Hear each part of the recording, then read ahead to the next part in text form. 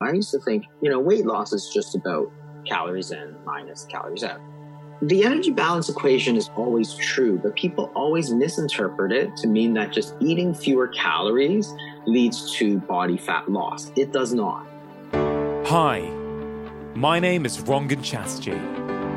Welcome to Feel Better, Live More. Before we get started, just wanted to let you know that my latest book, Happy Minds, Happy Life, The New Science of Mental Wellbeing, is now finally available in America and Canada. Of course, it has already been out in the UK for over 2 months now. Many of you I know have already got your own copy, but now if you live in the US or Canada or know someone who does who you think may enjoy it, please do let them know. It's available as a paperback, ebook, and as an audiobook, which I am narrating. If you enjoy my weekly podcast, I really think you are going to enjoy this book.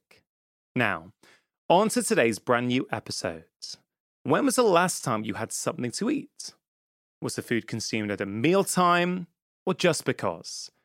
Well, today's guest on my podcast has a simple but powerful message that I believe could revolutionize your health. Dr. Jason Fung is one of the world's foremost experts on intermittent fasting. He practices in Canada as a kidney specialist, and in 2012, he co-founded America's first intermittent fasting clinic. Now, he's published multiple international bestsellers, including The Obesity Code, The Diabetes Code, and The Cancer Code, and he runs a global online coaching program called Intensive Dietary Management. And he's someone who works tirelessly to communicate simple messages with the public on his YouTube channel. Now, we begin our conversation by discussing how many unscheduled opportunities to eat there are in modern life. Why, these days, is it okay to eat at your desk, in meetings, while walking down the street, on public transport, or even on the sofa at home?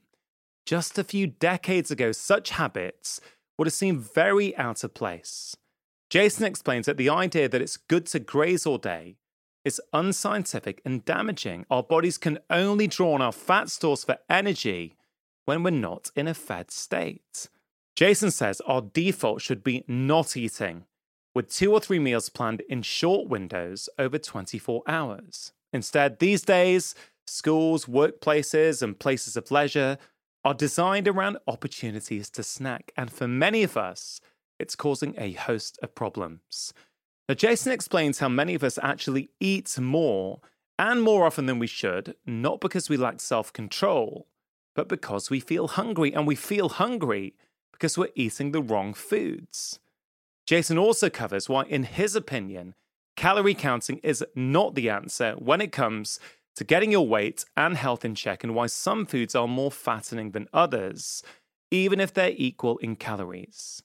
Now, Jason's approach is to encourage all of us to switch to what he calls the right foods, whole, unprocessed foods, low in sugar and refined carbohydrates, which will not stimulate large amounts of a hormone called insulin.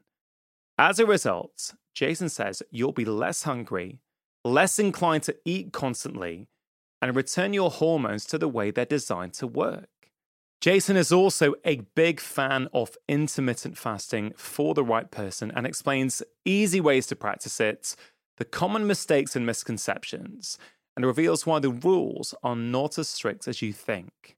Whether you're already a fan of intermittent fasting, whether you're in the dark, or whether you are someone who is yet to be convinced, I'd urge you to give this conversation a listen. Jason is a fantastic communicator who's helped countless people all around the world improve their health and well-being. I really enjoyed my conversation with him. I hope you enjoy listening. Now, before we get started, I think it is really important for me to say that this episode may not be suitable for everyone. In particular, people who have recovered from or are currently suffering from eating disorders may find themselves getting triggered by some of the content. In fact, Jason and I actually discussed this very topic towards the end of our conversation. Please also note that if you are on medication for conditions such as type 2 diabetes, it is advised you speak to a healthcare professional before fasting for prolonged periods. Before we get started, just a quick shout out to Vivo Barefoot.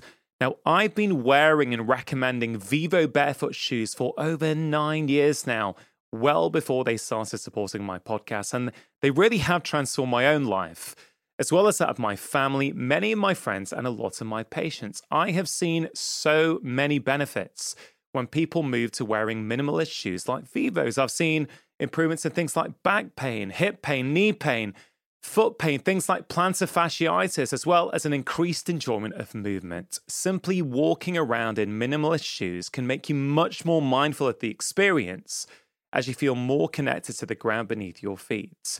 Now, Vivo barefoot shoes are really, really comfortable. They are the only shoes that my wife and I wear and the only shoes that I get for my children.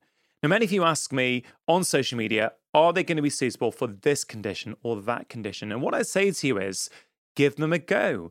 Vivo Barefoot offer a completely risk-free way to try them out because they offer a 100-day trial for new customers. So if you are not happy, all you need to do is send them back for a full refund. And just remember that scientific research has shown that just a few months of wearing Vivos for your daily activity increases your foot strength by almost 60%. Now, this study wasn't talking about people running in Vivos. In fact, before you even consider something like that, I just encourage you to try some out and try living in them for walking, for work, for going shopping. They are giving 20% off for all of my podcast listeners. Terms and conditions apply. All you need to do is go to vivobarefoot.com and type in the discount codes LM20 at checkout. That's L for live, M for more, LM20 at checkout. It's super easy to do so, or you can just go to vivobarefoot.com/live more. And now, my conversation with Dr. Jason Fung. You have been sharing health information with your patients, with people all over the world for coming up to a decade now. You've helped so many people improve their lives, improve their health. With all that experience, with all that knowledge, I wanted to start by asking you, what are some of the daily things that people can think about doing that's going to help them feel better, improve their health, reduce weight if they need to, but also reduce the risk of getting sick in the future? Yeah, I think there's a few things. I mean, one is sort of to stop a lot of the sort of snacking that goes on. For a long time, people sort of said, oh, you should eat sort of 10 times a day sort of thing, right? Oh, make sure you get your snacks and stuff. And I think it really sort of drives us in the wrong direction based on the people who need to lose weight, because unfortunately that's that's the majority of people these days. And this idea that you should sort of eat all the time and it being healthy is probably one of the most sort of damaging things that we've done to people. It's not natural. It's not what we used to do. It's what we haven't done that for most of our history. It's only been in the last sort of 30 years that people thought, well, you should eat 6 to 8 times a day. Most of the time it was sort of 2 to 3 times a day maximum, with stipulations that you really shouldn't eat more than that. And then now all of a sudden people are like, oh yeah, you should eat all the time to lose weight. I'm like, how does that even work? Right? Like from a physiologic standpoint, when you eat, you're not losing weight. You cannot be. It's impossible. So, this idea that, oh, you have to do that. It's sort of a very, very modern idea that's been presented as scientific and all that sort of stuff. I think it's really damaging because then people don't get the right idea that, hey, you can leave your body and, it'll figure out where it's going to get its energy from without completely screwing up the system sort of thing. So I think that's one of the things I've sort of focused on mostly, is trying to increase that sort of fasting period, or if you're trying to lose weight, using intermittent fasting, that kind of thing. It's one of the things that I think makes no sense to me whatsoever. Yeah. The next thing I think it's important to do is sort of put it on the schedule. That is, even things like eating, it should be sort of scheduled. It's all that unscheduled snacking and stuff that really derails people. So you're walking by and you say, hey, there's a coffee shop. I'm going to get a coffee. Then you see the go in the coffee and then you smell the donuts. And then like before you know, you've got the donuts, right? So the problem is that you've got all these periods of time where you've got unscheduled sort of opportunities to eat, and they're never really good for you. You're walking, you're in the office, somebody has a bowl of candy out, so you go and get some candy, you go to it was never on the schedule. You have a meeting, all of a sudden somebody's ordered a plate of cookies, and before you know it, you've eaten cookies, right? So there's all this sort of scheduled stuff, like unscheduled stuff. And so you really want to just make sure, when you're eating, you make sure it's sort of like mindfulness, right? You're deliberately scheduling a time to eat, and every other time don't eat, right? And it sort of goes hand in hand with this idea that we should eat all the time to lose weight. We think that there's no cost to it. Or maybe we're the ones ordering a plate of cookies for the afternoon meeting, right? And it's like, it's not necessary. It never was necessary. It's not doing anybody any favors. So, make sure that when you're eating, it's sort of on the schedule. Like if it's not on the schedule, then you shouldn't be eating. And it's the same idea as mindfulness behavior. I love that idea of scheduling when you're going to eat. It almost feels like a revolutionary act in the 21st century because there's such food availability all the time. We're always surrounded by food, tempted by food, and just this very simple idea that put when you're going to eat on the schedule. I think for many people, it may be the first time they've ever heard that before. Yeah, it's what your default is, right? So most of the time, up until say the 90s, the default was not eating. So therefore, you scheduled when you ate breakfast, lunch, and dinner. All of a sudden, based on no science really, we thought we should eat constantly. From the minute you get up to the minute you go to bed, you hear constant refrains. Well, always eat breakfast, never skip breakfast, start eating immediately, and then have bedtime snacks and have snacks. And you think about, I don't know in the UK, but in Canada, for example, if you send your kids to school, they get like morning snacks, they get after school snacks, they get snacks when they go on the bus, they play, sports, and somebody wants to give them snacks in between, to give them energy. It's like, they have plenty of energy, whether you give them sugar or not. And so the default all of a sudden became eating.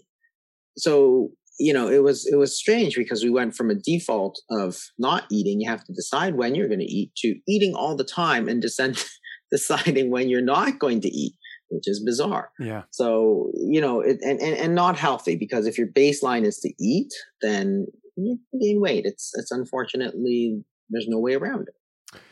You are a big proponent of fasting, intermittent fasting, and you've done a lot to spread knowledge of that throughout the world over the past few years.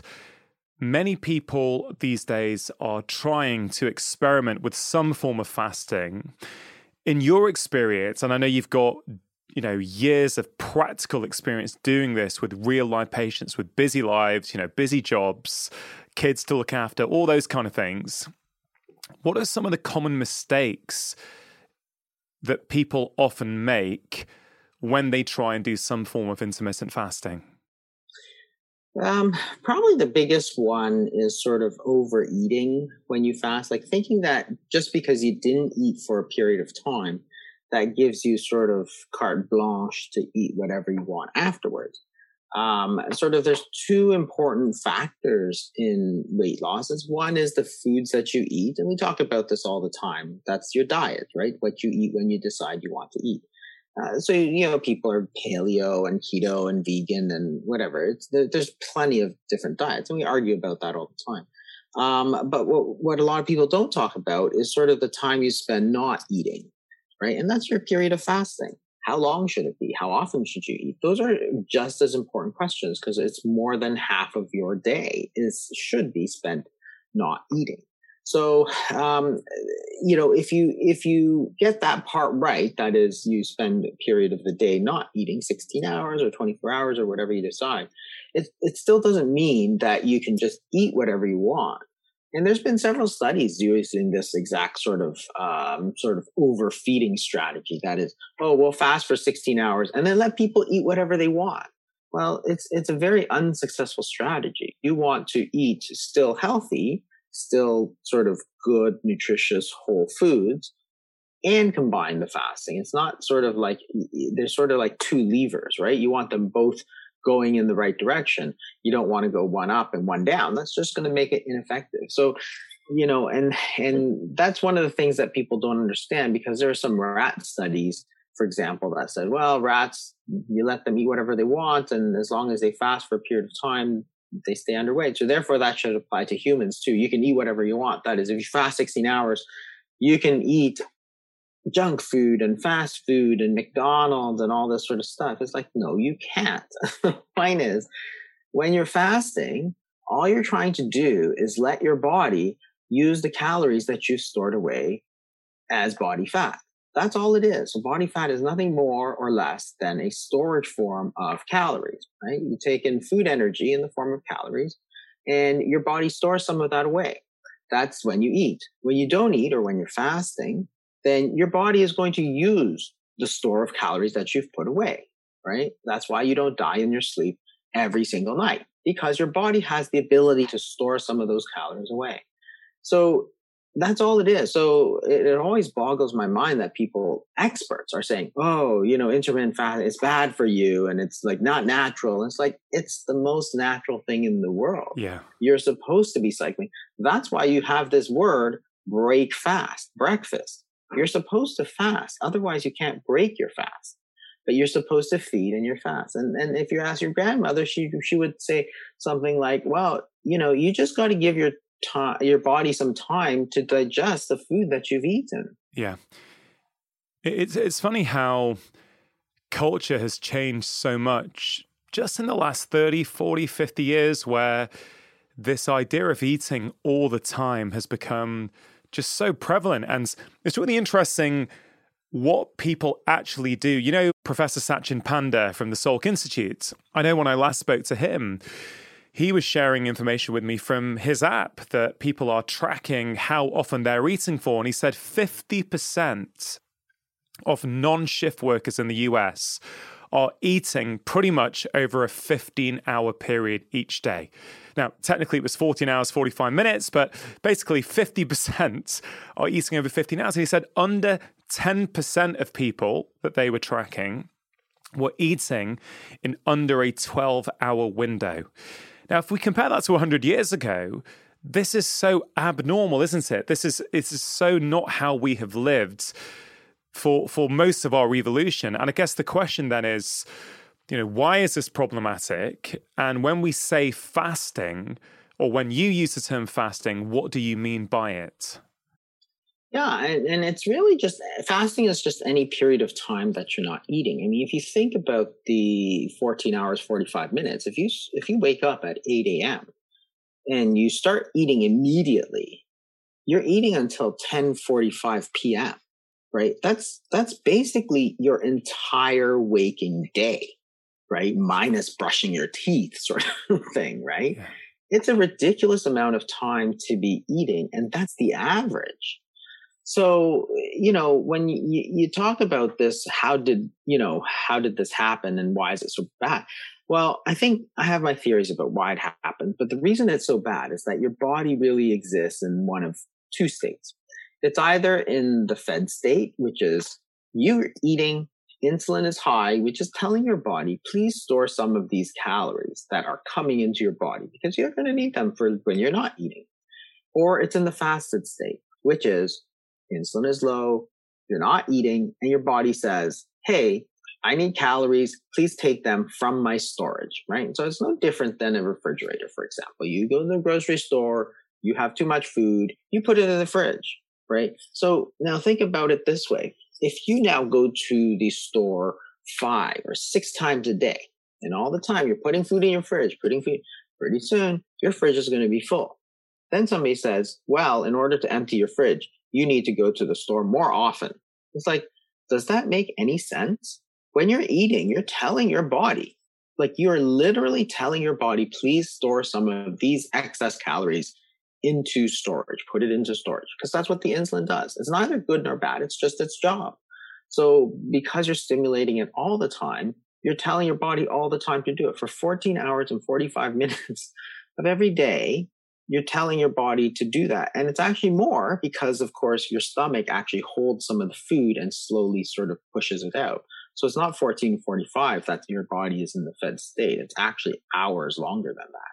So the point is simply this, like we try and complicate things so much all the time, but it's very simple. When you're eating, you're storing calories. When you're not eating, you're using calories. That's all it is. And that's natural and it's normal and you can handle it. Like people think it's so, you need to eat 2,000 calories in a day. You shouldn't cut your calories, for example. If you fast the entire day. Well, if you're worried about those 2,000 calories, well, what about the 100 or 200 or 300,000 calories that you have stored currently on your body?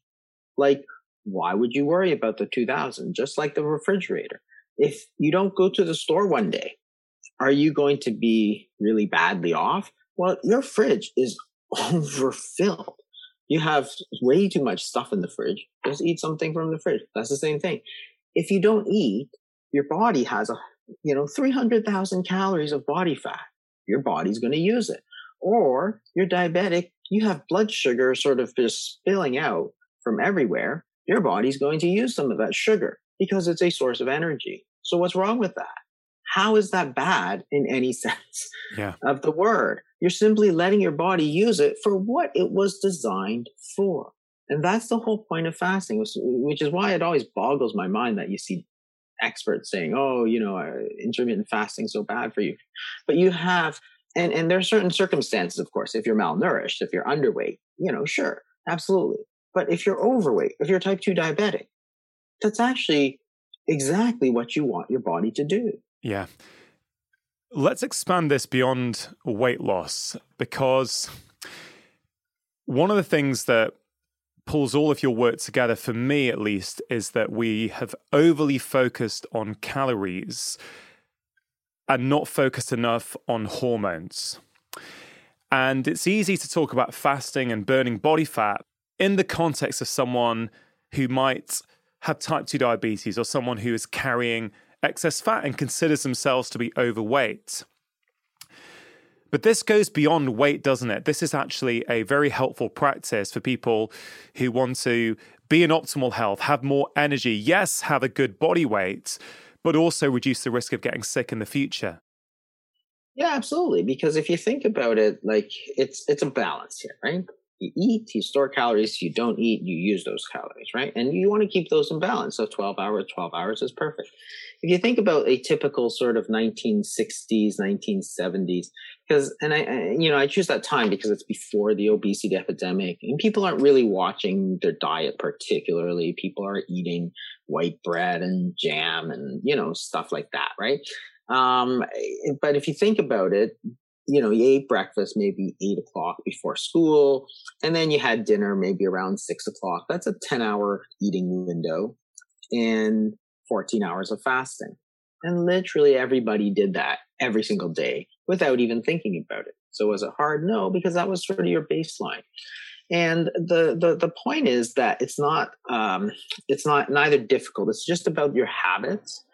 And then, then all of a sudden, people switched and changed. But before that, you would hear things like, if you wanted an after school snack, your mom would say, no, you're going to ruin your dinner. If you wanted a bedtime snack, she'd say, no, you should have ate more at dinner, right? So there was not this tolerance of snacking. It was sort of this occasional thing that you did once in a while, but rarely. It's an indulgence. Right. And then it became every day. So, my kids, when they went to school on a trip, for example, a bus trip, right? They'd go on the bus and you get this note from the school, which would say, please send 2 snacks with your child. And I'd be like, why? Are they not eating lunch? Or am I not feeding them dinner? Is that why they need a snack? It's like, my goodness. And then we teach them that you have to snack all the time. And then we blame them for gaining all this weight and then tell them that, hey, it's your diet, it's your lack of willpower.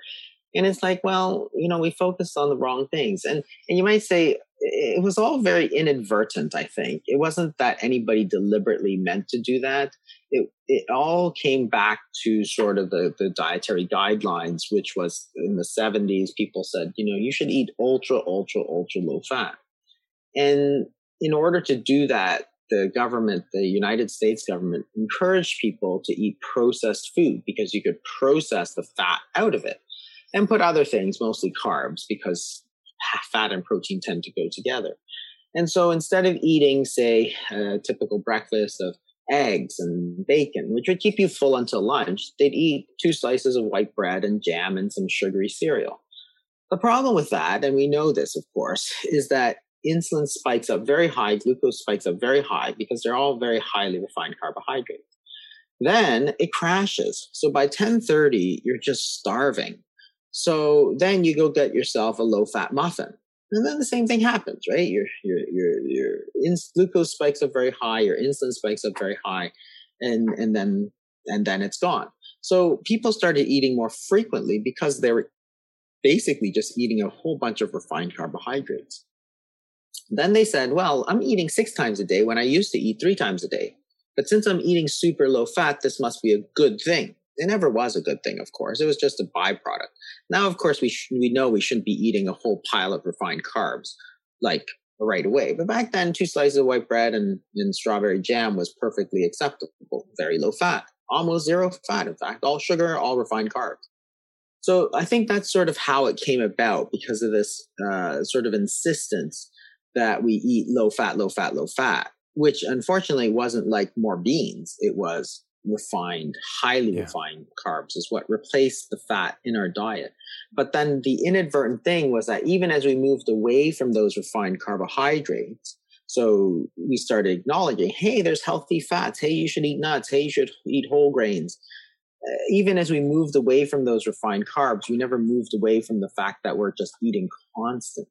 And of course, our institutions have changed to allow all that, right? So our habits have changed. It's acceptable to eat at your desk. It's acceptable to eat in the movie theaters. It's acceptable to eat in front of the TV. It's acceptable to eat while you're walking. Like all of those things would have been super frowned upon. If you went to the office and you were eating at your desk in the 70s, people would be like, what the heck are you doing? Like, there's a place to eat and it's not at your desk. Go eat somewhere else. But because everybody was hungry all the time, you got this 2:30 snack. I mean, you've been to meetings, like medical meetings, right? Like, my God, it's like, okay, so you have a full breakfast. Then at 10:30, they roll out the granola bars and stuff. And that's at 10:30 a.m. You just ate a huge breakfast at like 8 a.m. And then you have lunch. And then, at 2:30, there's a nutrition break, right? Where they roll out muffins and cookies and stuff, right? And then you go eat dinner.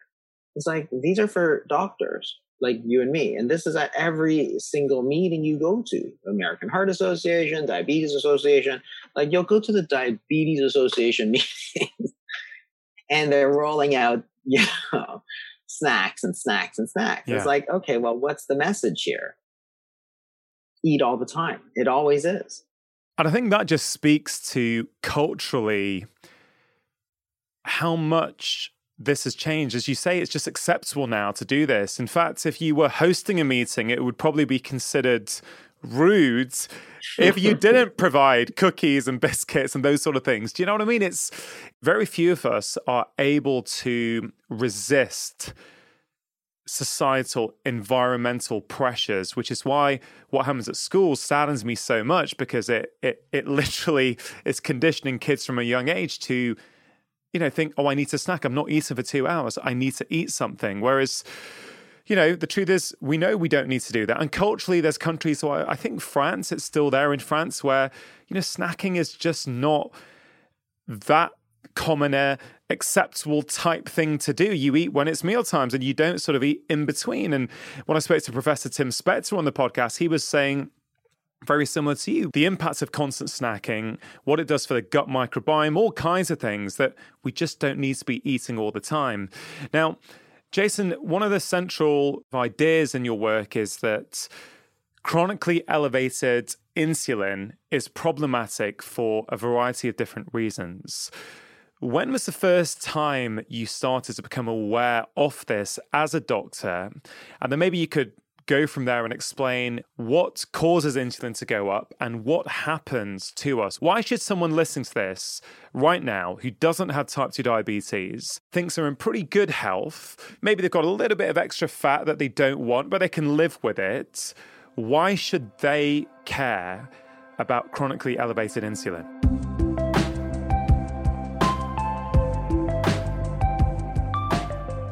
Just taking a quick break to give a shout out to Bon Charge.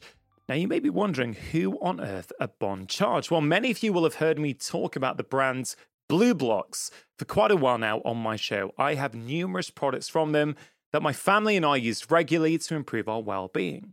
Now, when BlueBlox started, they had just 2 blue light blocking glasses available that they sold out of a drawer in their spare bedroom. Since then, they have grown all over the world, and today they are about so much more than just blue light glasses. And for that reason, they have decided to change their name and rebrand as Bon Charge. Bon means good, charge means energy, which I think really beautifully connects with what they are here to do.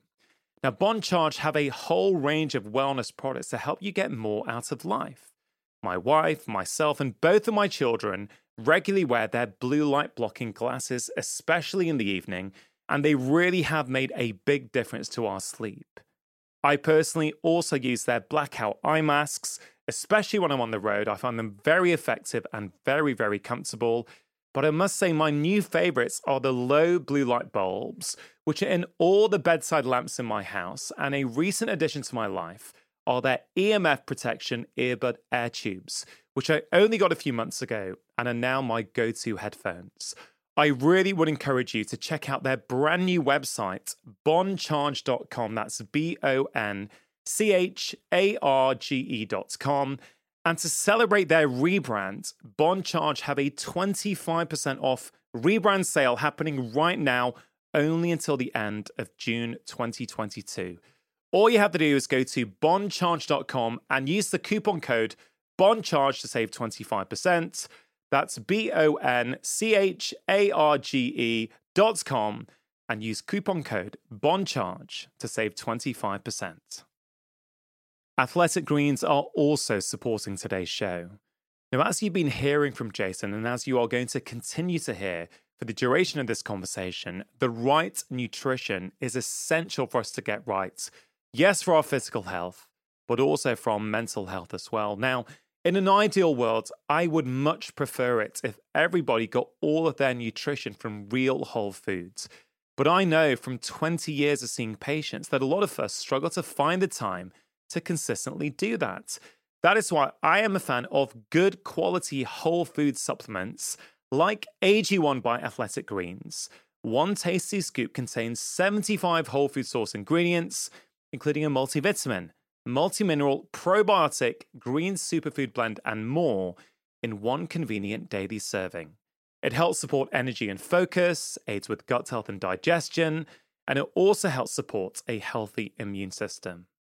AG1 has been in my own life for about 3 years now, and I genuinely think it is one of the best whole food supplements out there. It's also really, really tasty. So if you want to take something each morning as an insurance policy to make sure that you are meeting your nutritional needs, I can highly recommend it. If you go to athleticgreens.com/livemore, you can access an exclusive special offer where they are offering my audience 5 free travel packs and a free 1-year supply of vitamin D, a critical nutrient for our immune system. Those travel packs are absolutely fantastic and maybe something you want to consider taking with you on your travels this summer. You can see all details of this special offer by going to athleticgreens.com/livemore.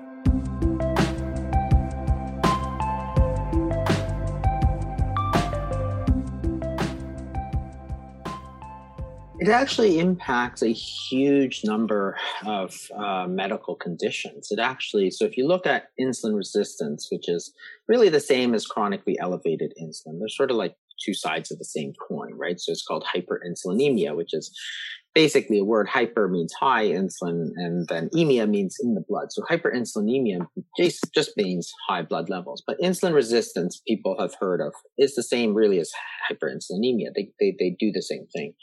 And it really impacts a huge number of conditions such as heart disease, type 2 diabetes, which can cause then kidney disease, nerve problems, amputations. Cancer is related to insulin levels. So there's just all of these chronic conditions that are really the main focus of today's medicine that are made worse by chronically elevated insulin levels.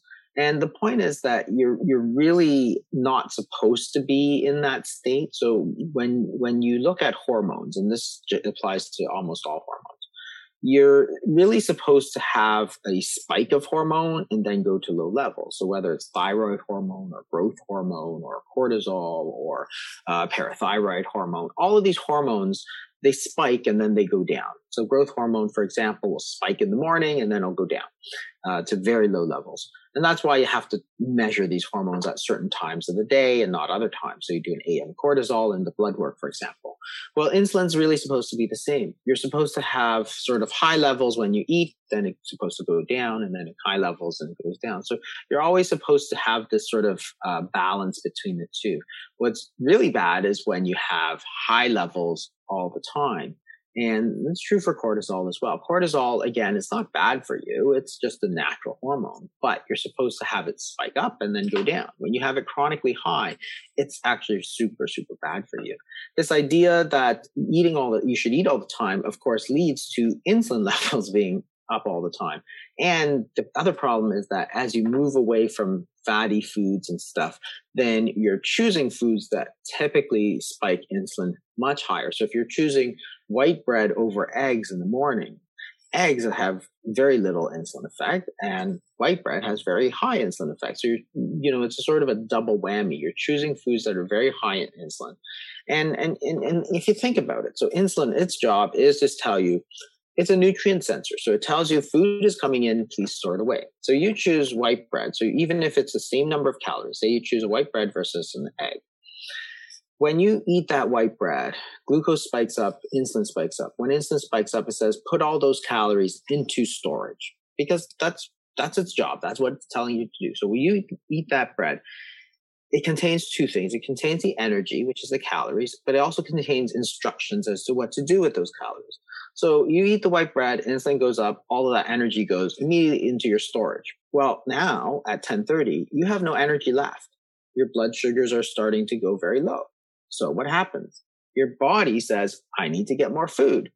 Why? Because you've put it all away. It's just like you go to the grocery store and you take the food, instead of eating some of it, you put all of it into the freezer or the fridge. Well, you have nothing to eat. So then you go out and buy more food, right? It makes no sense. Whereas the egg, the insulin's not going to go up as high. The energy is now available for you to use all day, and you're not hungry at 10:30 because you still have energy to do your activities of daily living, right? But it was the hormones really that made the difference. And this is the thing that I think is really important. When you have two foods, white bread and eggs, which are the same number of calories, the body's response to those calories are completely and utterly different. Okay. So one of them spikes insulin, one of them doesn't. So in order to say that they are equal, and you hear this all the time, a calorie is a calorie, just count your calories, right? That's how you get stupid ideas like, oh, you could eat ice cream for dinner. Just don't eat your broccoli because there's 100 calories of broccoli you didn't eat. So you can eat 100 calories of ice cream. Well, that's stupid. It's really, really bad advice that a lot of experts gave out because they're like, it's the same number of calories. But the hormonal effect is so different. And it's the hormones that tell your body what to do. You take 100 calories in, you can either store it away or you can use it as energy, right? One of them makes you fat and one of them makes you full, gives you energy. Which one do you want to do?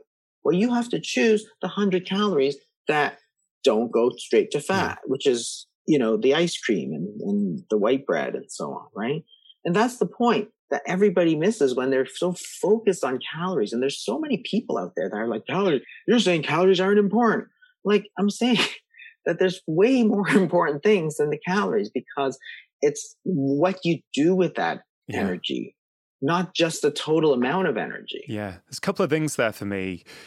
One of the problems with saying whether you're eating ice cream or eggs or salmon or whatever it might be, it's the same as long as it's the same amount of calories. Problem number one with that for me is that food is so much more than calories. Food is information. Food has an impact on inflammation. It has an impact on genetic expression. It does so much. It signals so many things in the body, which we really undervalue when we just say how many calories is in that, firstly. Secondly, I think this idea of calories is worth just exploring in a little bit more depth, because as you say, a lot of people talk about calories in versus calories out. Simple. If you want to lose weight or maintain a healthy weight, you just need to get in a deficit with calories. You know, we have to be burning off more than we're taking in, technically, scientifically. Do you have any insight on that?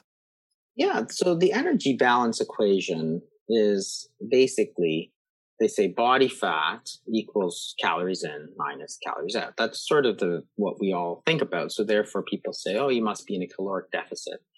You actually can never be in a caloric deficit because it's a balance equation. There's three variables: body fat, calories in, calories out, and they must balance. So the point is that if you change one of those variables, and everybody I always think there's only two variables, calories in, calories out. No, there's three variables: body fat, calories in, calories out.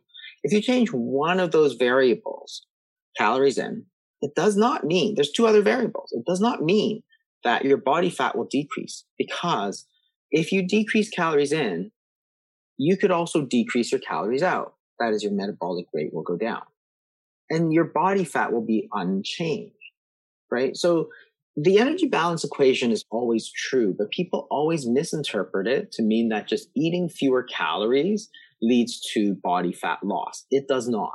In fact, almost every study we've done over the last sort of 50, 60 years says that when you simply reduce calories and don't change the sort of composition of your calories, then what happens is that body fat goes down a little bit, but what happens is your metabolic rate goes down more. So if you go from 2,000 calories, for example, you're burning 2,000, you're eating 2,000, you're in balance. You want to lose weight now. So you go down to 1,500 calories. That's what everybody says, right? Eat 500 calories less per day. So you cut out the salmon and you cut out the eggs, but you love bread and ice cream. So you keep your bread and ice cream. You go down to 1,500 calories. There's two possible things that happen. One is that you lose body fat. But two, the other possibility is your body simply burns 1,500 calories and your body fat stays relatively unchanged. That does not break the energy balance equation. Neither does it break the laws of thermodynamics. In fact, when you look at studies, every study we've done practically over the last 50 years shows that is precisely what happens. You eat 1,500 calories, your body then actually goes down and burns 1,400 calories, and you start to gain weight back. And then when you start to gain weight back because you did the diet all wrong by focusing on calories, people say, oh, you weren't trying very hard, you didn't have willpower and all this kind of stuff, right? And that's the whole problem with weight loss, is that when you focus on calories, you're losing the sort of thread of the energy balance equation. You think that eating fewer calories guarantees you body fat loss. It does not. You can just as easily balance that equation by reducing your energy expenditure. Yeah. Just like if you are working and you get fired, you lower your expenses.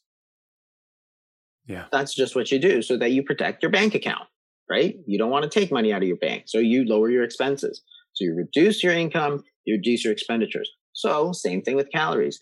You reduce your income, how much you eat, calories in, your body reduces calories out. You don't control that. Yeah. You can't decide to burn more calories, but your body does. Yeah. Now, all of a sudden, you're in a situation where you're still overweight, but you're eating 1,500 calories and your body's burning 1,500. So you're cold, you're tired, you're hungry, you feel terrible, but you're not losing any body weight. That is actually precisely what has happened. And everybody who's done a diet knows this. Every single person. the failure rate of sort of counting calories for weight loss, the failure rate is somewhere around 95 to 99%. And yet we think that this is the scientifically proven way to do things.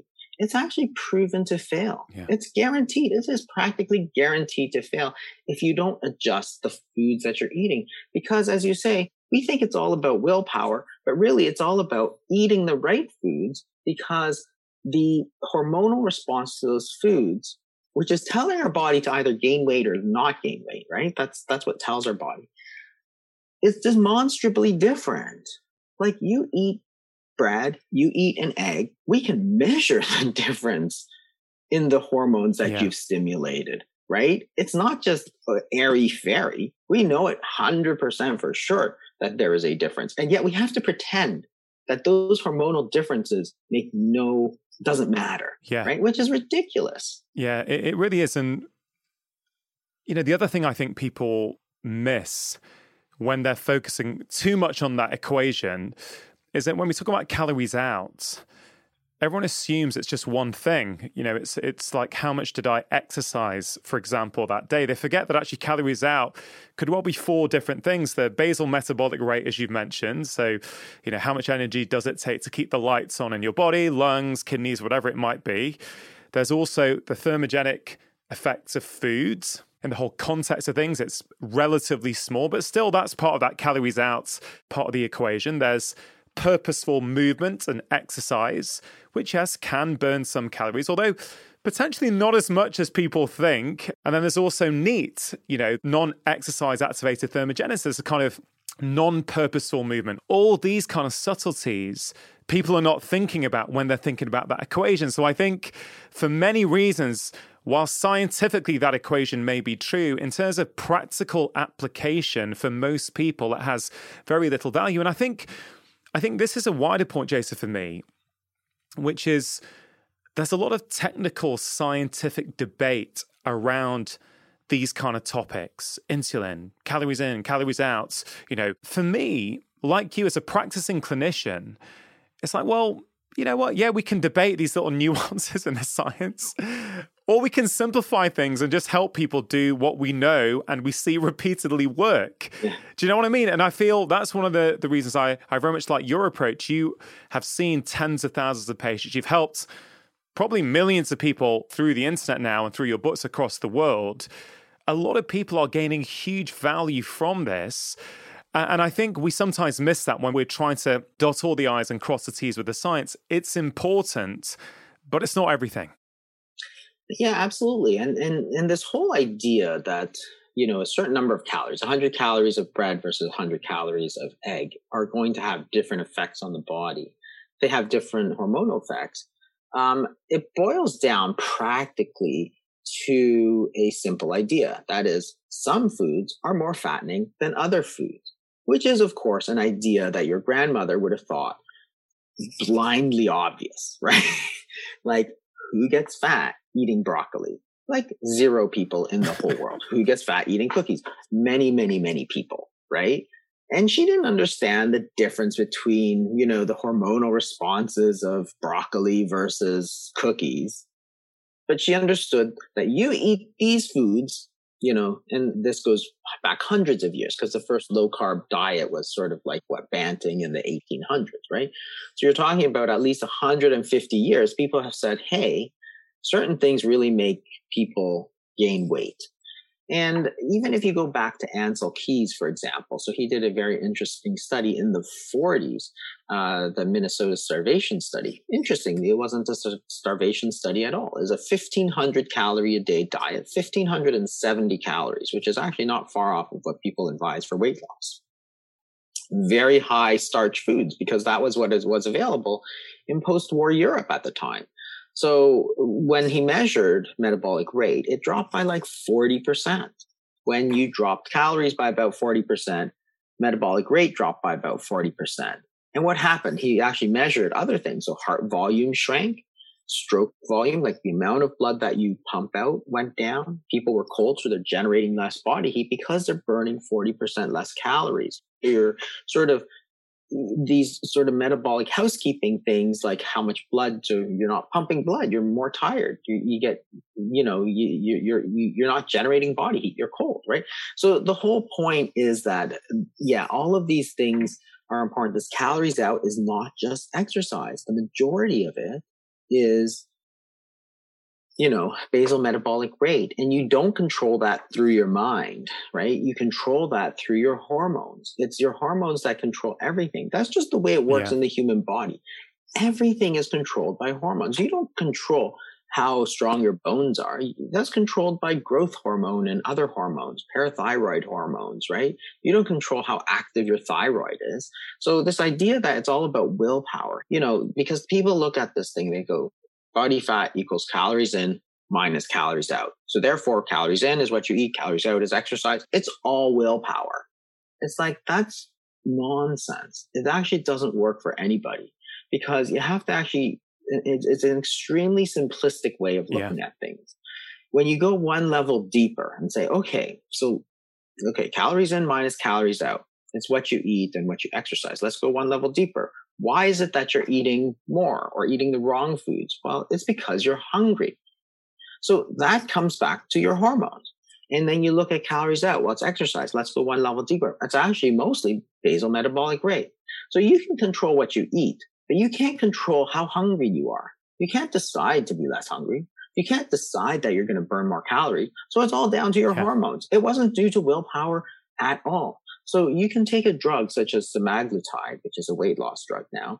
When you completely whack that appetite, in half, people lose weight. It never was willpower. It was that you controlled the hunger as opposed to the calorie, right? It all comes down to hormones. The human body is run by hormones. That is the chemical messengers that tell our body what to do.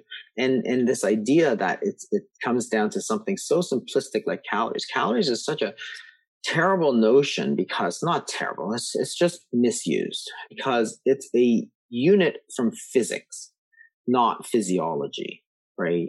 So it's the amount of heat energy that is contained in a certain amount of food. It doesn't tell anything about how our body is going to use it. A block of wood may have 100 calories. If you eat that block of wood, you will get none of it, right? So it's like, well, that's it, right? I mean, there's lots of calories in a block of wood, but you won't absorb any of it.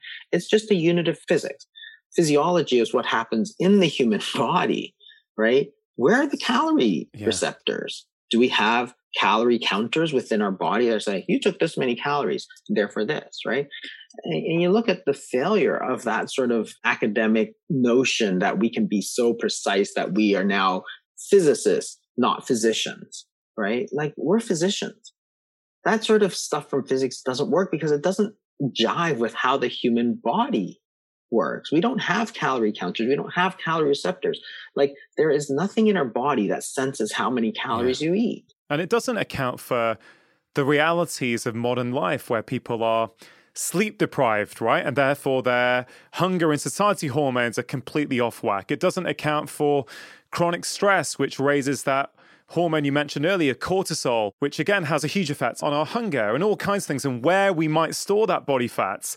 The human body is just much more complex. And I think a lot of people have a certain bias, right? So if you're a personal trainer, I guess, your bias is probably the subset of people you've seen, people who are coming to see you who believe that actually working out regularly, exercising hard is really, really important to lose weight. And of course, it can form part of the overall strategy of things, but therefore your view as a personal trainer is going to be hugely impacted by what you see. Of course, my view is hugely impacted by what I've seen over 20 years, tens of thousands of patients. But as a general practitioner, I guess one thing I would say is that you see everything. You literally see everything. You see people who've got all kinds of issues, and therefore I feel that gives you insight into a whole variety of different people, different lifestyles, people who are shift workers, and you're a practicing clinician as well. I guess as a nephrologist, you will also see a huge amount of different people, right? Yeah, exactly. And that's one of the things that you see a lot of in this sort of fitness world. And there's this sort of bro science, because you're so invested in this idea that it's all about effort, right? That all of weight loss is just due to effort and willpower, right? As opposed to, eating the right foods and all these other things that are so important, we know, like sleep and stress and so on. I used to, and I think we all did, of course, we all used to believe that, right? And I always thought in medical school and above, I used to think, weight loss is just about willpower. It's about controlling what you eat, right? And I always thought it's strange that there are a lot of medical conditions that cause weight gain and weight loss, but weight gain in particular. And I always thought it was strange because how can a medical condition cause weight gain? It's all about willpower, 100% about willpower. It's about calories in, calories out. And then I thought, how is that possible that you have a medical condition that has nothing to do with willpower, right? So if you have Prader-Willi or any of these other conditions that cause obesity, Cushing's disease, how can that cause weight gain? Because we know that it's caused by sort of effort, right? So it's very strange. But as you go on, then you realize, no, it's all about the hormones. Like you give somebody insulin, and I don't really care how much willpower you have, you gain weight. Why? Because you're literally telling your body to gain that weight. So therefore, if that's the important thing, then how are you going to minimize those instructions to gain weight? Well, you eat natural foods. Because natural foods, even carbohydrate containing foods, natural ones have far less insulin effect than others. Yeah. And intermittent fasting, when you don't eat, your body is your insulin levels are going to go low. Your body is going to start using calories instead of storing calories, right? So it's all about those hormonal effects that we have to understand that we said were unimportant because we sort of elevated calories to be the one and only thing. And I think a lot of fitness people and a lot of scientists, in fact, love the sort of simplicity of that idea. But unfortunately, it wasn't really true. And you see it all the time. Like there's so many people, like doctors, for example. There are a lot of doctors who are overweight. And I know a lot of doctors. Most of my friends are doctors, right? And would I say that they have no willpower? Absolutely not. I've seen these people work sort of 36 hours at a time, right? When they put their mind to something, they will absolutely go out and do it. Nothing will stop them. And yet these people are overweight. Some of them are obese. Some of them are my friends. I don't think they have no willpower. Yeah. I don't think they have a lack of willpower as the reason that they are overweight. I think they're eating the wrong foods because or they're getting the wrong advice to eat constantly and so on. And so many doctors have come back to me. So when I started talking about intermittent fasting, probably about 8 years ago, like honestly, people thought I was insane. Like it was, common knowledge that you had to eat all the time, even to lose weight, right? And when I came out and said, well, you can fast, I mean, and most of the doctors that I spoke to, because they knew me and they would listen to me, they said, this actually makes a lot of sense. And they were all like, I remember when I was in residency and training, I'd go like 24 hours without eating. Nothing bad ever happened. Yeah. I was so busy in the emergency. I was so busy in the operating room. I had so many patients. I just didn't eat and nothing really happened other than I was just hungry for a little while, but I was too busy. I ignored it.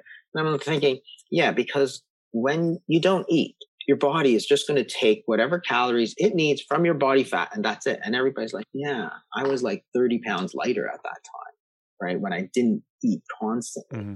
So a lot of physicians would always come back and say, you know what, this makes a lot of sense from a physiologic standpoint. This idea that you should eat all the time is wrong. So one, fasting is a way to eat fewer calories because you're taking it from your stores and you're feeling full because you've taken it from your stores. right? Just like you take food from the fridge, it doesn't mean you're less full. You're just as full as if you went to the store. Just you took those calories from a different place. You took it from storage. Same thing with body fat. You took those calories from storage as opposed to from food. Yeah. No difference in terms of physiology. So yeah, it's interesting because a lot of doctors themselves, even these sort of highly, highly educated people, would say it. And that's one of the things that I think has started to sort of resonate through. There's an interesting study where they did a Facebook poll of physicians and how they lose weight. And what was interesting was that 75% of people used intermittent fasting in this poll for weight loss, physicians. Yet they only counseled it for about 30%. So the huge gap was that the doctors wanted to lose weight and wanted to do something effective, which was fasting. But with their patients, they had to give sort of sanctioned advice, which didn't include the fast. I want to get into some practical information for people. I think one of the really beautiful things you said so far is that it's not a lack of willpower. And unfortunately, this over focus on the calorie has led to a lot of people feel really bad, so that they think, I'm really trying, like I'm restricting my calorie intake, I'm not eating that much, but I can't lose weight. And they feel like failures, they feel guilt, they feel ashamed of themselves, which is really, really toxic to try and make long-term behavior change when you feel like that.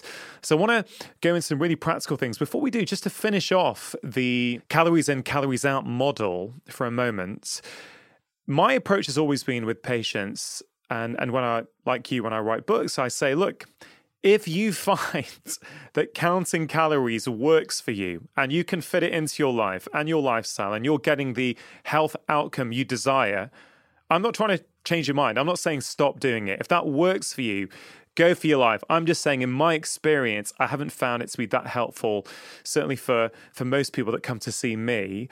What would you say to someone who is watching this and says, Jason, listen, I actually have no problem counting calories. I like counting them 3 times a day, and I can maintain my weight, I can maintain my health doing this. What would you say to that person? I agree with you. I mean, if something's working for you, then go ahead and do it. Like, there's no reason to stop. And it really goes for anything. It's if you're eating 10 times a day and you're doing well with it, then go ahead. Like, be my guest. And we know everybody reacts differently, so I'm okay with that. But if you want to make a change, then you could probably that's where to start, right? Here's a good place to start, and then you decide what to do with it. And I think the other thing, I think you said that was very good, was that this idea of sort of people who aren't losing weight.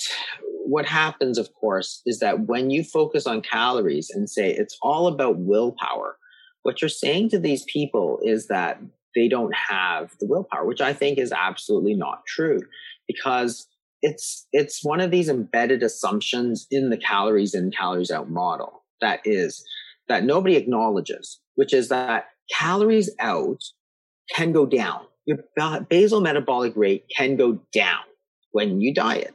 So therefore, if you are not losing weight, even as you eat fewer calories, you could still not lose weight because your metabolic rate is going down along with it. So why are you blaming these people? And that's where you get a lot of, a lot of people sort of just have made that assumption that calories out is going to stay stable at 2,000 calories a day, right? This is the whole thing. When you read these people who are like, oh, just cut 500 calories a day, you'll lose a pound a week. That actually never happens, because that assumes that your calories out, your metabolic rate stays at 2,000 calories. Every physiologic study we've ever done says it goes down. And it must go down. So for example, if you take somebody who's 200 pounds, you say cut 500 calories a day, you'll lose a pound a week. Does that mean in 200 weeks they'll weigh 0 pounds? Like, no, absolutely not. That will never happen, even if you stick to 1,500 calories. So therefore, your metabolic rate must go down at some point. Turns out it goes down almost immediately and persists. So therefore, this idea that it was all because they skipped on their diet, right? That's not true. It might have just been a very poorly constructed diet. That is not taking into account just the foods, but also the sort of eating duration, the fasting, the hormones, what hormones you're stimulating with the foods that you're eating, what information you're giving your body, what instructions you're giving your body. There's so much of that other things that are important. And I think it's time to take that sort of guilt and shame away from those people. We're all sort of working together. Yeah, it's a great point. Let's get to the sort of practicalities. You've mentioned in your books, you mentioned in this conversation that chronically elevated insulin is problematic for a whole variety of different reasons. Yes, for the development of type 2 diabetes, for putting on weight. Also, a lot of people aren't aware that it increases blood pressure, increases fluid retention, increases a type of cholesterol called VLDL, very low density lipoprotein, which can be problematic. And so for a variety of reasons, we want to lower that. So there's two broad ways I'm getting that we can do that. One is through a diet that does not constantly push up insulin. And the other way is with a form of intermittent fasting, or bringing in some type. So if we start off with food and diet, you mentioned low carb earlier on in this conversation. Of course, we know how divisive the diet landscape currently is. In your experience, if we're thinking about a diet, food choices that don't spike insulin too much, what are the kind of principles you like your patients to follow? Yeah, and I think this is where, there's always a lot of difference in opinion versus low carb versus high carb. And I actually think that there's a huge difference even within carbohydrates. So the problem is not generally the carbohydrates, but the processing that makes the biggest difference. So if you look at the glycemic index, which is, which looks at carbohydrate containing foods, sees how much insulin tends to go up and glucose tends to go up. They tend to go up together of certain foods. What you see is that unprocessed carbohydrates tend to cause a lot lower spike in insulin than processed foods. So you take cereals like Cheerios and stuff, they're really, really high. You take a very refined product like white bread, just very, very high. But then you look at something like boiled potatoes, and it's just extremely low. They're both carbohydrate-containing foods. So there's a big difference even within carbohydrates. Beans are carbohydrates. They have a different type of amylopectin. They have amylopectin C versus amylopectin A. Their digestion is completely different.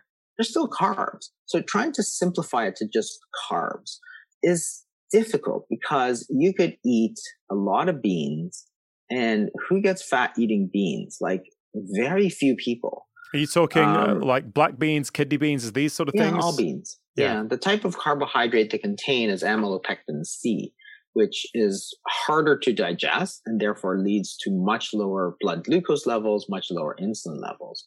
But insulin is sort of that key. So even within carbohydrates, so people think, well, one of the things is to cut carbs, which is a reasonable thing, but cutting the refined carbs does a lot better, because you have to understand that a lot of countries, a lot of cultures have had high carbohydrate intakes, and in the past have never had a big problem. So China, for example, was classic in the 80s. It was eating 300 grams a day of carbohydrates, almost all white rice. And there was almost no obesity. This is 1980. Then, of course, recently they started eating a lot more processed foods, a lot more sugary foods. Now their obesity is just exploding. But it was not just the carbs. Why do you? This is really interesting for me. So, white rice is a refined carbohydrate. Why do we have societies with high volumes of carbohydrates who are not putting on weight and who are not getting type 2 diabetes? And that example you use of China there is really interesting. 300 grams of white rice a day, you would think would spike insulin and would, cause people to get sick, but it wasn't. Yeah, and it wasn't. And one of the theories I put forward in my first book was this idea that maybe in the West, in the modern world in which we now live, where people are chronically stressed, they're chronically underslept, they're chronically underactive, and they're eating a lot of highly processed foods. Altogether, that's creating the perfect conditions for high levels of insulin resistance. And I thought, well, maybe the low-carb diet has a particular utility in modern stressed out cultures. I don't know. Have you got any comments on that? And how do you explain that in the 1970s, they were eating this in China and not getting sick? I think there's a few things. One is that the amount of sugar they were eating was just almost zero. Yeah. So sugar, which is fructose, is metabolized quite differently than glucose. So when you metabolize glucose, all your cells in the body can use glucose. When you metabolize fructose, only the liver can use fructose. So the fructose goes straight to your liver, and there it gets converted and causes fatty liver, causes all kinds of things when you're eating too much fructose. So it can get converted back into glucose, but for a lot of reasons, it just gets turned into fat through de novo lipogenesis. You get fatty liver, you get insulin resistance, which causes hyperinsulinemia. So the fructose is actually much worse for you than the glucose, in my opinion, because if you are 150 pounds, you have 150 pounds of body that's using glucose versus sort of 5 pounds of liver that can metabolize fructose. So the fructose is much, much more obesogenic, I think, than the glucose. So therefore, the practical side is that sugar and sweet things like that are just much more fattening than starchy foods. So maybe you're saying then in China, back then, because they're not having much fructose, yeah, almost zero. That therefore they can actually, the bodies can handle the 300 grams of white rice each day. Whereas on the background of a lot of fructose, which is of course how many of us live these days, too much sugar, too much fruit juice, all these kind of things, maybe with a background of that, suddenly the white rice starts to become problematic? Yeah, I think so. I think the fructose really makes that much worse. But the other thing is that there's different reasons why. And two, they weren't eating all the time, right? They weren't eating constantly. It's not like they're eating 8 times a day of white rice. And the third thing I think that's sort of always overlooked because it doesn't fit into this neat little square is that there's different reasons why we eat. Like there's the hunger, the nutrition part of things, which we think is important. But in this day and age, it's probably the least important of the reasons that we eat. There's the habits, right? You eat because it's time to eat. That's really the only reason. And you eat because it's delicious.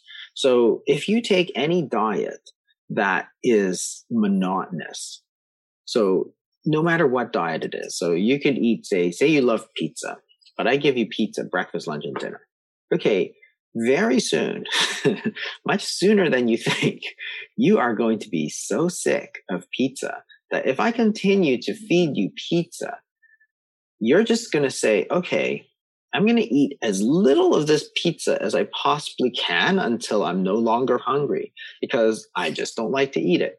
It's the same thing with white rice. If you eat white rice and vegetables every single day, 3 meals a day, which is, what they're eating in China, like different types of, vegetables with white rice, pretty soon you're going to be like, I will eat the rice because I'm hungry. As soon as I stop being hungry, I am stopping eating because I know the hedonic effect of food, the pleasure-giving sense of food goes away when it's completely monotonous. So you can eat all that. And, you're not going to overeat it because you don't want to. Yeah. You just want to make sure you're not hungry.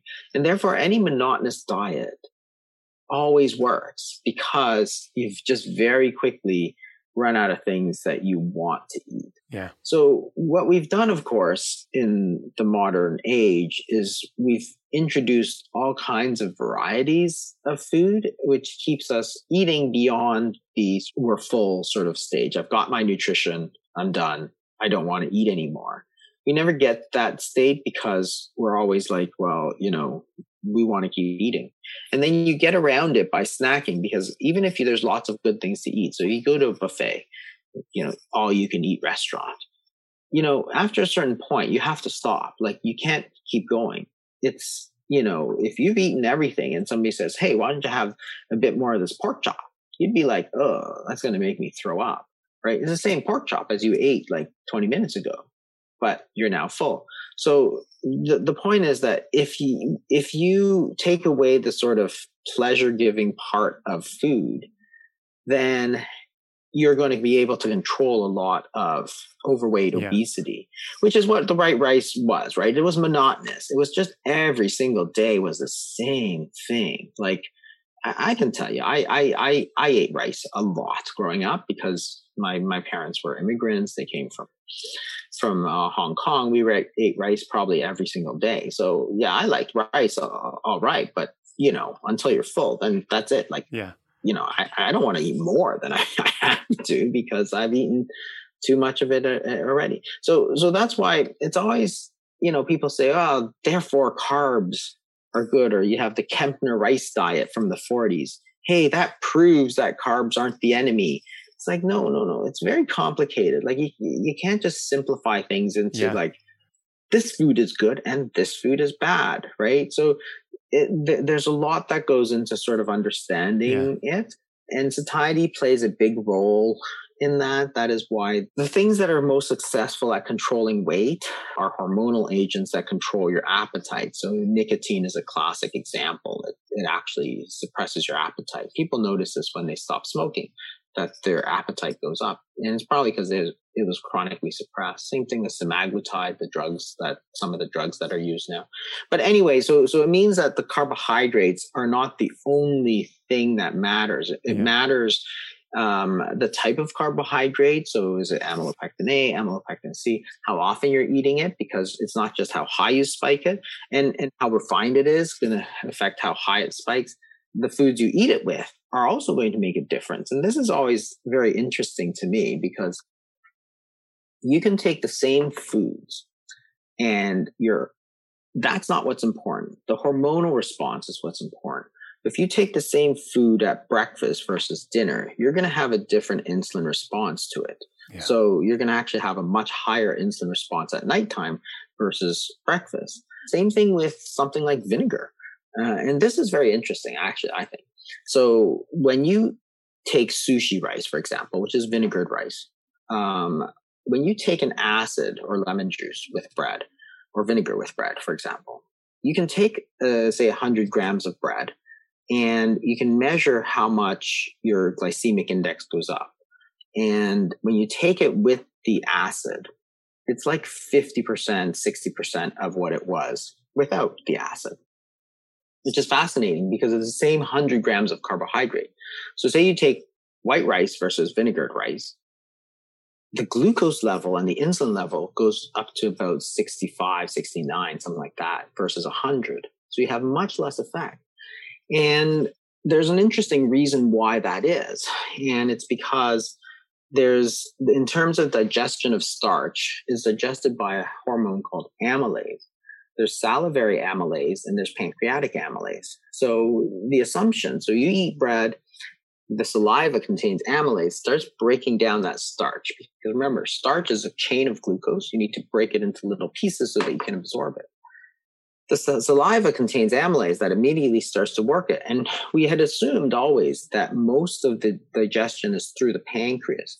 It turns out that up to 80%, 60 to 80% of the digestion can be salivary amylase, because salivary amylase is deactivated by low stomach pH. So we assumed you chew it, boom, it goes into the stomach, and all of a sudden salivary amylase stops. It stops breaking down the starch. But in fact, because of the bolus of food, the pH of the stomach actually never gets down there. It doesn't get low enough to deactivate salivary amylase. So if you take something like bread with vinegar, like they do, olive oil and vinegar, for example, turns out that you don't break down the same amount of starch, and therefore your glycemic index goes much lower, your insulin spikes go much lower, and it's because of the acid in the food. Yeah. Lemon juice does that. Fermented food does that, which is lactic acid.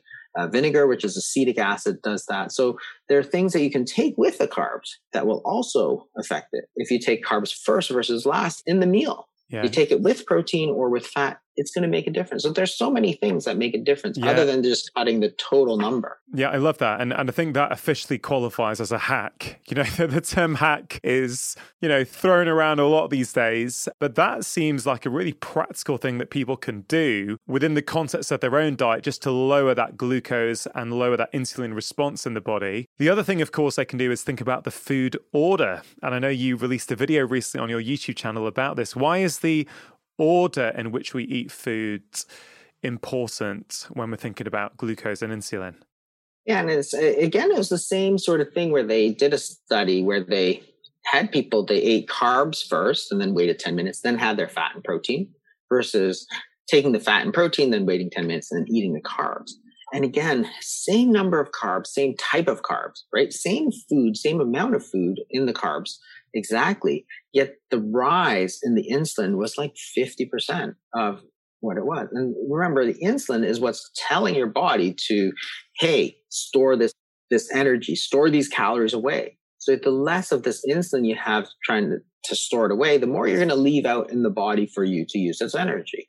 And it's going to keep you fuller longer. So that's the food order. So basically the whole hack would be just shift your carbohydrate intake to the last part of the meal instead of the first part of the meal. And that's going to do two things. One, it's going to make you less wanting to eat the carbs because you're already full from the fat and protein. Yeah. And two, the amount of carbs that you take, even if it's the same, is going to have less of an effect on you. So this is what I mean when I say it's a complicated topic, and people who try and simplify it to total calories or total carbs always wind up missing a few things, because there are ways to get around it, because, we have eaten carbs in the past without gross, worldwide obesity epidemics, right? Yeah. This is something I've done for a good couple of years now, and more recently with the kids. My kids are 12 and 9 at the moment, and I will, if I'm cooking dinner, I will serve them their protein sauce and their vegetables first. And when that's finished or almost finished, then I'll put on, I don't know, the sweet potato mash or whatever else, whatever whole food carb we're serving with it. And, because it's very hard for me as a parent, knowing the science, knowing the impact, not to try and implement it, because it's pretty straightforward to do, actually. And it's something that I think anyone listening to this or watching this right now can experiment with themselves, eat the carbs last. And there's a really good video on your YouTube channel that I think will help people understand the science of that as well. Jason, moving to fasting, intermittent fasting, right? If someone's kind of heard what you've had to say so far and is thinking, okay, all right, I'm interested in trying intermittent fasting, where would you encourage them to start? And before you answer, I also want to say one of the things I think is so great about the practice of intermittent fasting is that it doesn't really matter what dietary tribe you belong to. You can still practice this and get benefits, right? So I think it cuts through straight away through all that noise. Maybe some tips for people on where they might want to start. Yeah, I think that the first place to start really is just to go back to sort of, 8 hours, 10 hours of eating sort of thing. If you want to eat sort of breakfast at 8, 9 o'clock in the morning and finish by like 6 o'clock in the evening, and then let the rest of the time be fasting, you're talking about a 8, 9, 10 hour eating window, and maybe 14 to 16 hours. And that's relatively easy to do. And of course, it's something that people have done for many, many years. So cutting out the snacks, cutting out the late night eating. And then, so if you cut out the eating after dinner and push your breakfast a little bit later, then you're automatically going to get that period of time. And that's a great place to start. And then you can experiment. You can go longer or shorter, depending on what you like. But I think that's probably a good place to start off with. That's going to be safe for everybody. There's no problems with anything. You're still going to be eating a relatively normal, meal schedule and so on. But, there's so many, or there used to be at least so many sort of myths about fasting about how it was so damaging to you and all this. I think, it's important to get that right information as well.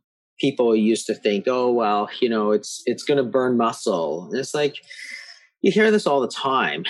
And I'm always like, okay, if you're an elite athlete, sure, maybe that's something you have to be mindful of. But for most people who are not elite athletes, you're just sort of regular people, this idea that it's going to burn muscle is still very much ingrained. You see it out there. Lots of people talk about it. And it's like, do you really think that our body is just so stupid that we would store calories as glucose and body fat, but the minute that you don't eat anything, you're going to burn muscle? Like, do you think that we survived as a species to become the dominant species on Earth because our body is so intrinsically stupid? Like, it's sort of like storing firewood, for the winter. And then as soon as it gets a little cold, you chop up your sofa and throw it in the fire. Like, what? Like, what? Like, why are you storing body fat if you plan to use that muscle? It's like ridiculous. And I think it's a huge misunderstanding of the physiology. So I have a video about the 5 stages of fasting, and there's a period of time in there that actually is called gluconeogenesis. So when you think about the physiology of fasting, there's a lot of good things that happen, but essentially your body goes from eating food, then it starts using glycogen, which is sugar. It's basically chains of glucose that are stored in your liver. And then after glycogen, then there's a short period of gluconeogenesis, which is protein. And that's where people say, wow, that's where you're breaking down muscle. And you have to say, no, protein is not the same as muscle. Protein is a lot of things. There's lots of excess protein on our bodies. Skin, for example, is protein. Connective tissue, the thing that binds it all together, is protein. When you break down proteins, your body is going to break it down and then rebuild whatever it is that you need. So if you need muscle, you will build it. If you don't need it, you won't build it.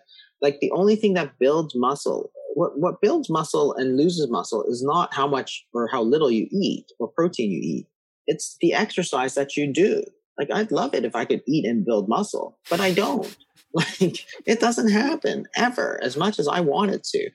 And it's the same thing. When you're breaking down protein, it's not necessarily muscle. If you're using the muscle, it's not going to get broken down. But what you are going to do is break down the skin, the connective tissue, the stuff that you don't need.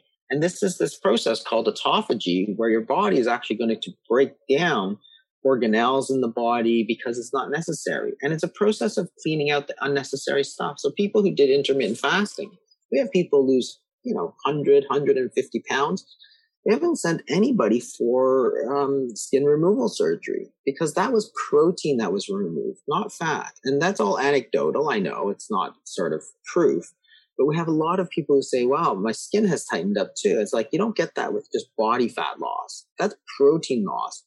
If you look at the amount of protein on the human body, in somebody who's overweight, it's far in excess. They have more protein than somebody who weighs less. It's not just the fat. It's all the stuff that helps to support the fat, the blood vessels, the skin, the connective tissue, right? And that all also has to go with that. So yes, there is a period of breaking down proteins during the period of fasting, sort of around 18 to 24 to 30 hours, something like that. But it's not necessarily a bad thing. It doesn't mean your body is breaking down muscle. You will lose muscle when you don't use muscle. So you're saying start off for people, maybe a 10-hour eating window, as you say. Let's say 8 a.m. till 6 p.m. is your eating window. Out with that, what, in your view, because you take a lot of people through these fasting programs, I know, in your clinic, what are they permitted to do outside that eating window in terms of drinks and other things? That's the first question. And then going beyond that, it's like, what benefits then might people, once they start there and go, okay, this is pretty easy, I can do that, I'm feeling better, lost a bit of weight, I'm sleeping better, I feel lighter. What are the benefits, or why should some people consider going further? Because I think in your clinic, am I right in saying that sometimes you take people into 36-hour fasts, 48-hour fasts, those sort of things? So maybe just walk us through that, if you will. Yeah, so, classic fast is water only, but really you don't have to be that strict. there's no rules. Like, when you're talking about fasting, there's two main variables. One is the length of fast, and two is what is allowed during that fast. And you can put, there's lots of things. So tea, for example, is something that I recommend for a lot of people. You can drink coffee, and then those really don't have too much effect on, your body. There's no calories in, green tea, and it really doesn't have much effect. On the other hand, the coffee and stuff, it's going to have the coffee and tea. They both have things like stimulants, like caffeine, and that may keep your sort of energy, your metabolic rate a little bit higher. So yeah, maybe there's a little benefit from those, although the effect is relatively small. So teas, coffees, herbal teas, those are all great to do. Then you get into things that are more clearly food. So things like bone broth, for example. And then people even take like small salads and stuff within that fasting window, if they get very hungry, for example. And those are, people think, wow, I just broke my fast, right? I have to start all over. That's not what happens, because what happens is that when you're fasting, you're trying to force that insulin level down. So if your insulin level is going down, your body's going to switch towards using your stored calories, not the food. If you break that fast with, say, I had, some bone broth. Yeah, your insulin's going to blip up for a little bit, but it's a very small amount. And then it's just going to start going back down again.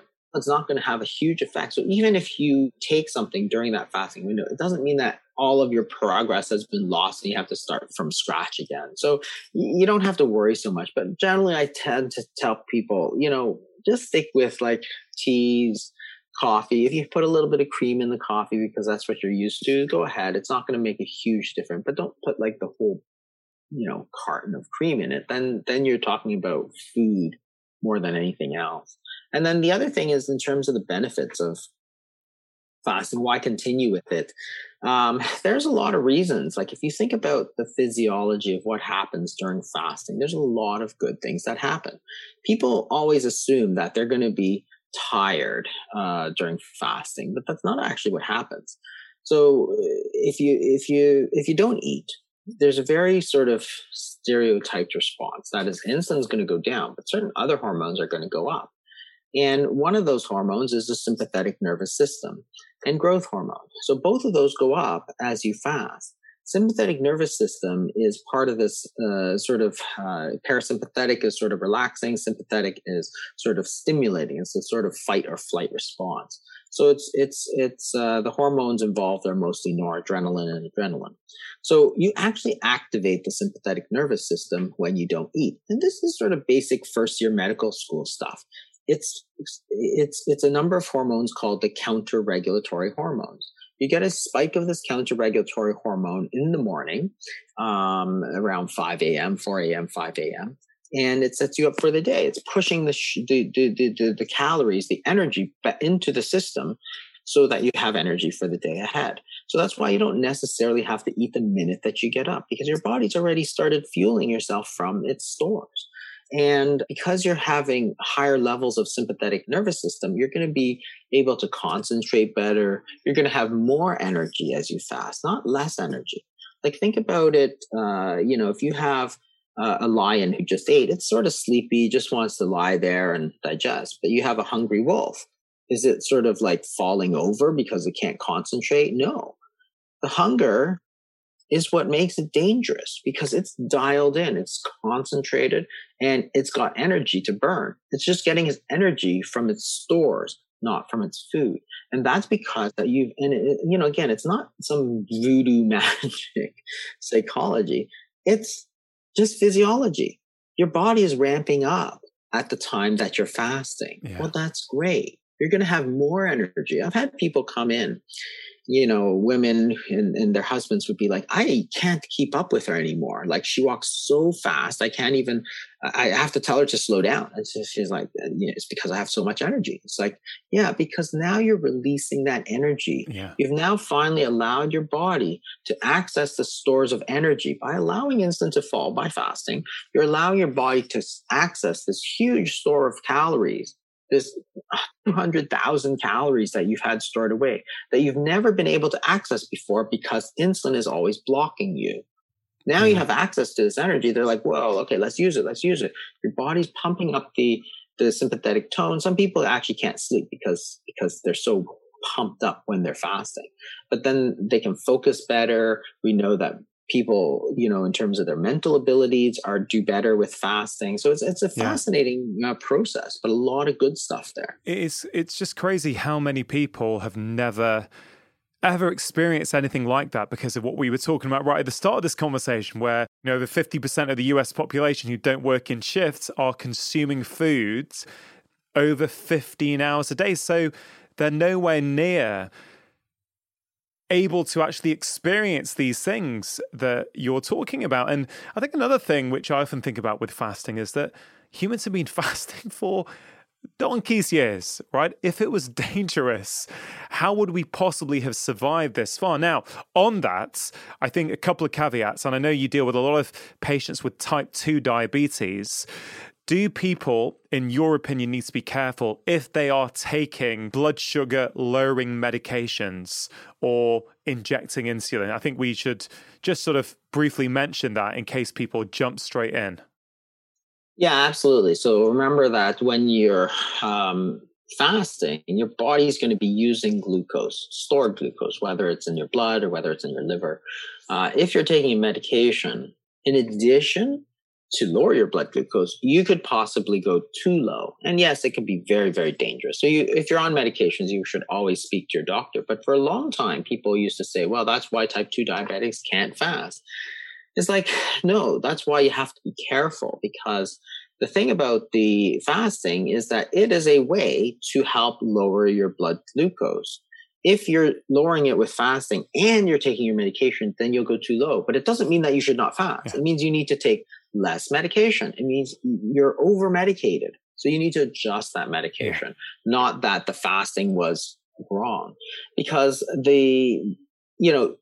this is a natural way to lower your blood glucose. Like, what could be better than that? Yeah, but we don't see that as doctors, do we? It's like, no, it's a given that you stay on the medication. Oh, no, this is dangerous, so we're adding in fasting. It's like, well, hold on a minute. It's just, you can think of it as a third medication and just think, oh, if I'm going to add this one in, maybe I need to take this one down or take this one off. But it's not, it speaks to this wider problem that we don't, as a profession, in my view, give things like fasting or changes in food quality the same priority, the same level of importance as, tinkering this medication by 10 milligrams here. Do you know what I mean? It's kind of like, no, absolutely. And it's very frustrating.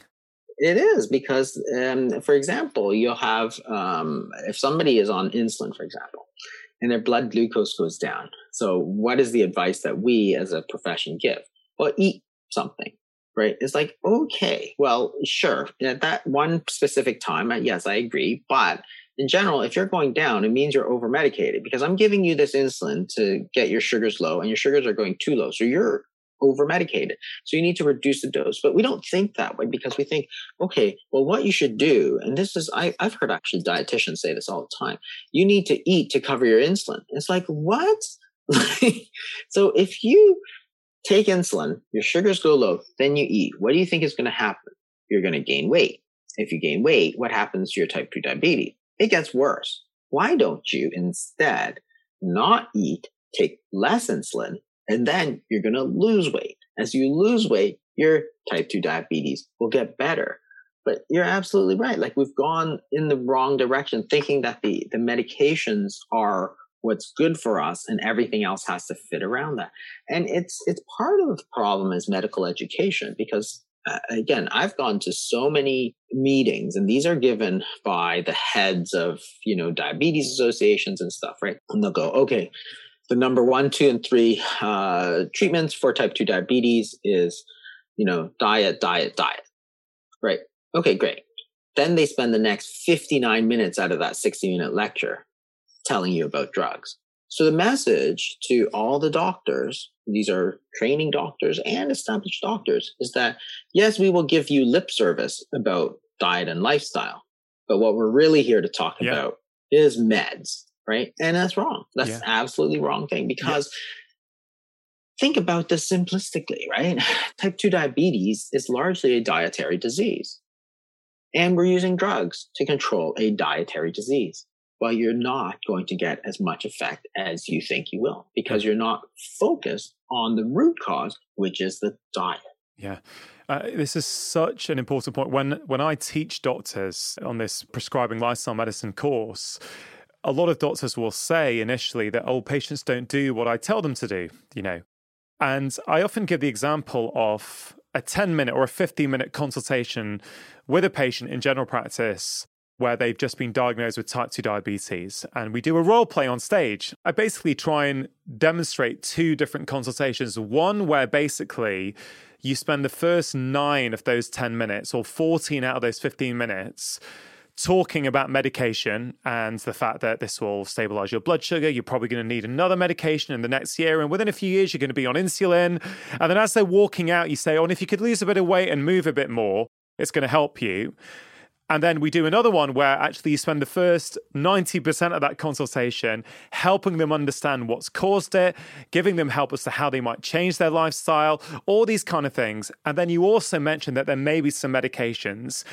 And you ask the questions to the doctors, well, what message is that patient going to get? If you spend 90% of the time on lifestyle and 10% on medication versus the opposite, what's going to happen? Of course, the patient's going to go out with the impression, he mentioned diet at the end, but really it was all about these medications. But it is starting to change. That is for sure. Maybe not fast enough for people. You mentioned women before, and a woman who was full of energy and her husband wasn't able to keep up. There's another kind of maybe a myth about fasting, which is that it suits men better than women. Have you heard that myth, and what has your experience been with that? Yeah, I've heard this myth before that women shouldn't fast or they can't fast or they don't get results from fasting. And it's really, I think, just not true. Like, not all men do well. Like, there's lots of men who don't do well. You just don't hear about them. The women can fast. Like, there's nothing inherently dangerous about fasting in women. They do probably respond a little bit differently. Like, some men lose a lot of weight, like right up front, like very, very quickly, like, sort of like 60 pounds in like, a month sort of thing, like really, really fast. And whereas women do tend to be sort of like more slower and stable. And I think some of it is just the sort of baseline. Like, some men really just like their diets are just really like, they're obviously not good. Like, they're just eating out fast food, like 100% of their meals sort of thing. Right. So it's just such a horrific baseline of processed food that as soon as you change that, like, and you don't see that with women. Women tend to be a lot more diet conscious. So then you don't get people who have those horrific baselines of McDonald's for every meal sort of thing. Whereas you do see that with men. Like, with men, you get that. And therefore, as soon as you change them to sort of like whole foods, their weight just undergoes these dramatic changes. So I think that it's, not just the fasting, but it's the foods as well, right? So there's 2 components, right? There's the foods that you eat, and then there's the time that you're not eating. And I think it's yes, there probably are some differences with men and women. Like, people talk about sex hormones, menopause, for example. And I think that there is definitely something there. Like, the sex hormones do play a role in how much fat you gain and lose. It's just a fact. And this is another part of this whole calories thing that I always find incredibly, like, I don't understand how any serious scientist can think about calories as the only thing. Because think about adolescent girls and boys. Okay, so pre-puberty, girls and boys are roughly the same sort of weight and body fat and so on. Then you go through puberty, and women in general have about 50% more fat than boys. It's not that they have less willpower, like, obviously not. The difference was that the boys had a bunch of testosterone. They gain more muscle, whereas women tend to develop fat in their hips and their breasts, right? It's just, that's physiology. That's the difference between exposing somebody to a lot of estrogen versus testosterone. But it's not a willpower problem. It's not a problem with their diets necessarily, right? So it's not like, and this is, people who say, well, it's all about willpower. It's like, well, then you must think that women have less willpower than men. It's like that's not true. Like, it's not true in any sense. So therefore, it's the sex hormones that play a huge role. Women do have a difference in sex hormones and during menopause. So we know that there's a certain number of changes, and that may play a role in weight loss, but there's nothing you can do about it. Like, I'm not going to change their menopause. So therefore, you just have to deal with it. So does it mean they can't fast? No. Does it mean they may respond differently than men? Yes, absolutely. Yeah. They may take a little bit more time because their bodies had been programmed by nature to carry more fat. That's not their fault or anything necessarily bad. It's just physiology. Yeah. That's the hormones speaking. And I think, all these things are very individual, right? Some things work well and quickly for some people. Some things don't. It's kind of the way it is. And then also we have to be careful about how we're measuring the impact. I mean, if weight loss is the only metric people are looking at, they may think that intermittent fasting potentially has failed for them.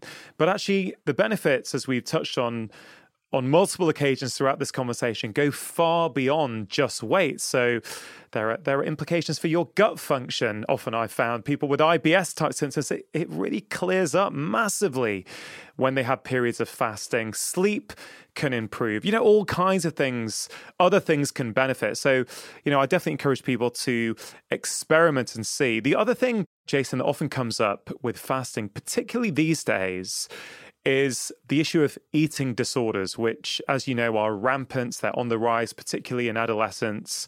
You released a video on this recently, I saw on your YouTube channel, which I found really, really interesting. What is your view on whether intermittent fasting, whether me and you having a conversation like this is toxic for people who may be suffering with eating disorders? I mean, what is your view on that? Yeah, and the literature really says that there is not a lot of danger with that. So when we're talking eating disorders, generally we're talking about anorexia nervosa and bulimia. Those are the two big sort of eating disorders. So they've done studies where they've basically looked at it. So they take people not. There's two main concerns, right, with dieting or fasting and eating disorders. One is that you're going to be so hungry that you're going to trigger overeating or binge eating. And two is that you don't take enough, amino acids and tryptophan. Therefore, you're going to get a little bit depressed, and then therefore you're going to overeat. Well, neither of those possibilities turned out to be true. So in the studies, what they did was there's one study where they looked at this, where they had people, they fasted them, and then said, what are your levels of hunger? Do you overeat? And so on. And the bottom line was that people tend to eat a bit more of the meal after a fast, and this is a 24-hour fast. But if you look at the full 24 hours, they're still not eating nearly as much as they used to. And then two was that they took people with diagnosed anorexia and bulimia. This was a separate study. And they again put them through fasting, and they were basically wanted to see if this was going to trigger their eating disorder. And again, the conclusion from that study was that it did not. So it sounds like it's a plausible concern. And, I don't want to minimize it because eating disorders is a very serious problem, of course. But the available data so far hasn't really borne out the danger that it does. It doesn't suggest that there is any danger from that. I want to just be careful because there's just not a lot of research into that. And I always want to be careful because, fasting is a tool, and tools they can help or they can hurt. It's not the tool. It's how you use that tool. So if you use, a blade, you can cut out a tumor, for example. You can cure somebody, but you can also kill somebody. So if you're talking about intermittent fasting, somebody, you have a 16-year-old girl who weighs next to nothing with a BMI of 15. No, you do not want to be talking about it. But you have a 60-year-old man with type 2 diabetes who weighs sort of has a body mass index of 45. Well, then yes, absolutely you want to be talking about it. But it's the skill of the person using it. So, you have to choose your situation. Like, to say that fasting is bad for everybody. Well, that 60-year-old man who's, super, morbidly obese, his risk of anorexia nervosa is almost zero. Like, there's no reason not to talk about it with him. The risk of a 16-year-old girl who weighs almost nothing and has a BMI of 16, yes, her risk is extremely high. You should not be talking about that with her. Yeah. So, it's not the knife. It's the way you use that knife. And fasting's exactly the same. Yeah, it's a great point. HbA1c is a common blood marker that many people get done at their doctors, which is an average measurement of our blood sugar over the past 2 or 3 months.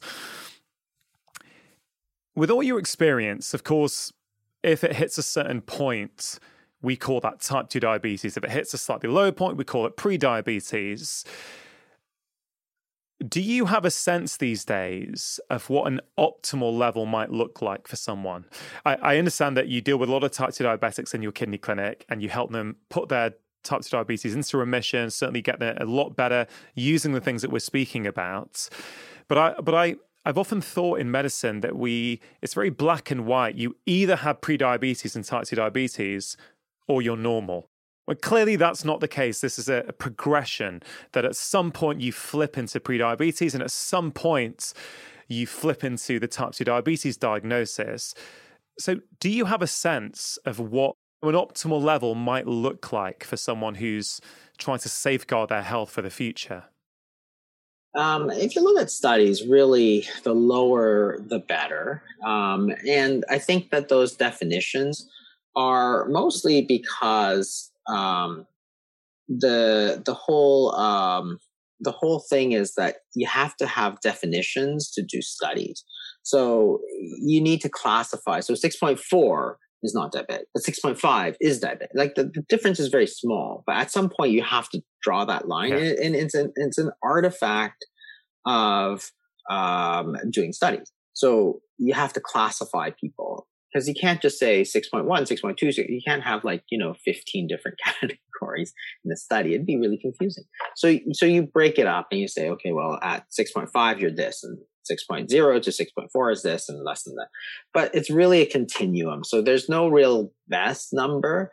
In clinical practice, though, I've seen a lot of people who are 5.9, 6.0, and they seem to do fine. What I think is important from an individual basis too is not just the level, but also the stability of that level over time. So I've actually seen a number of people, and I always thought this was, wow, you're almost pre-diabetic or you're pre-diabetic, but they actually just trundle along just fine. And they're always at 6.0. And I think that that's another thing that I'm not sure is captured with the actual number is sort of, if they've been like this for this many years, is it really bad or is it not? I actually thought this because it was a relative of mine who I tracked relatively closely for 20 years. And it was 6.1, 6.0, 6.1, 6.0. And they did fine. They'd actually never had any problems whatsoever. And I thought, I wonder if it's just their diet didn't change, their weight didn't change, and they're pretty healthy throughout. But I just always wondered, is it really bad, or is it that person who goes from 5.3 to 5.5 to 5.7 to 6.0 to 6.2? Maybe that's what's bad. So I think, there's two things. One is the actual level, and two is if it's at a sort of borderline level, is it going up or is it sort of stable? Because what's really going to be bad, of course, is when it goes up over 6.5, then clearly you're in the abnormal range. No, that's super interesting. And I suspect over the next few years, we'll get a lot more clarity on this as science in this area progresses. Jason, had we had more time, I was wanting to get into your latest book, The Cancer Code, which is just brilliant. Maybe I can tempt you with a part 2 at some point in the future, because I think the way you've articulated your thoughts on cancer and how our understanding of it is developing is pretty profound, and it's a brilliant read for anyone. To finish off this conversation, we've covered a lot so far. This podcast is called Feel Better, Live More. When we feel better in ourselves, we get more out of life.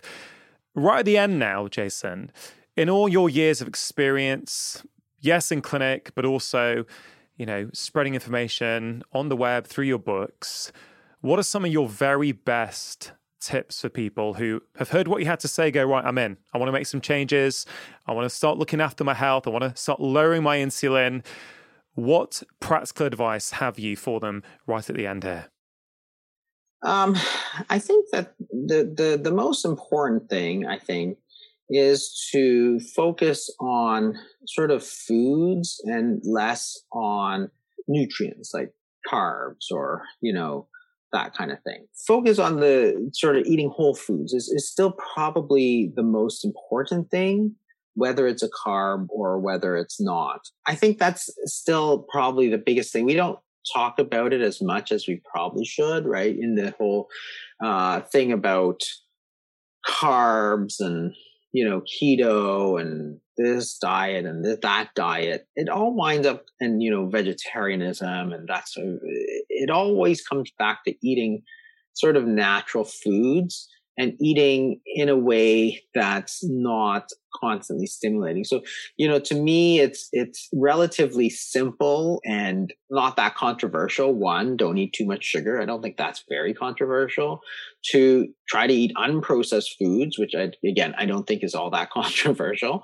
And three, don't eat all the time. Like if you're overweight, don't eat all the time. Like cut out those snacks, which to me just seems like, hey, this is just what it was in the 1970s. Like there was none of this count your carbs, count your calories, count this, count that. Eat whole unprocessed foods, whether it's, vegetables or even meats. Enjoy your foods when you do eat them, but don't eat constantly. Give your body a break once in a while from eating so that you can digest your foods. Like that's all your grandmother ever wanted to tell you. Like give your body a chance to digest the food that you ate. Don't just keep shoveling it in. You got to use it because when you're putting it in, it's got to come out at some point. Otherwise, you're going to get into problems. So those three things, I think, are sort of still the core of everything without getting too complicated.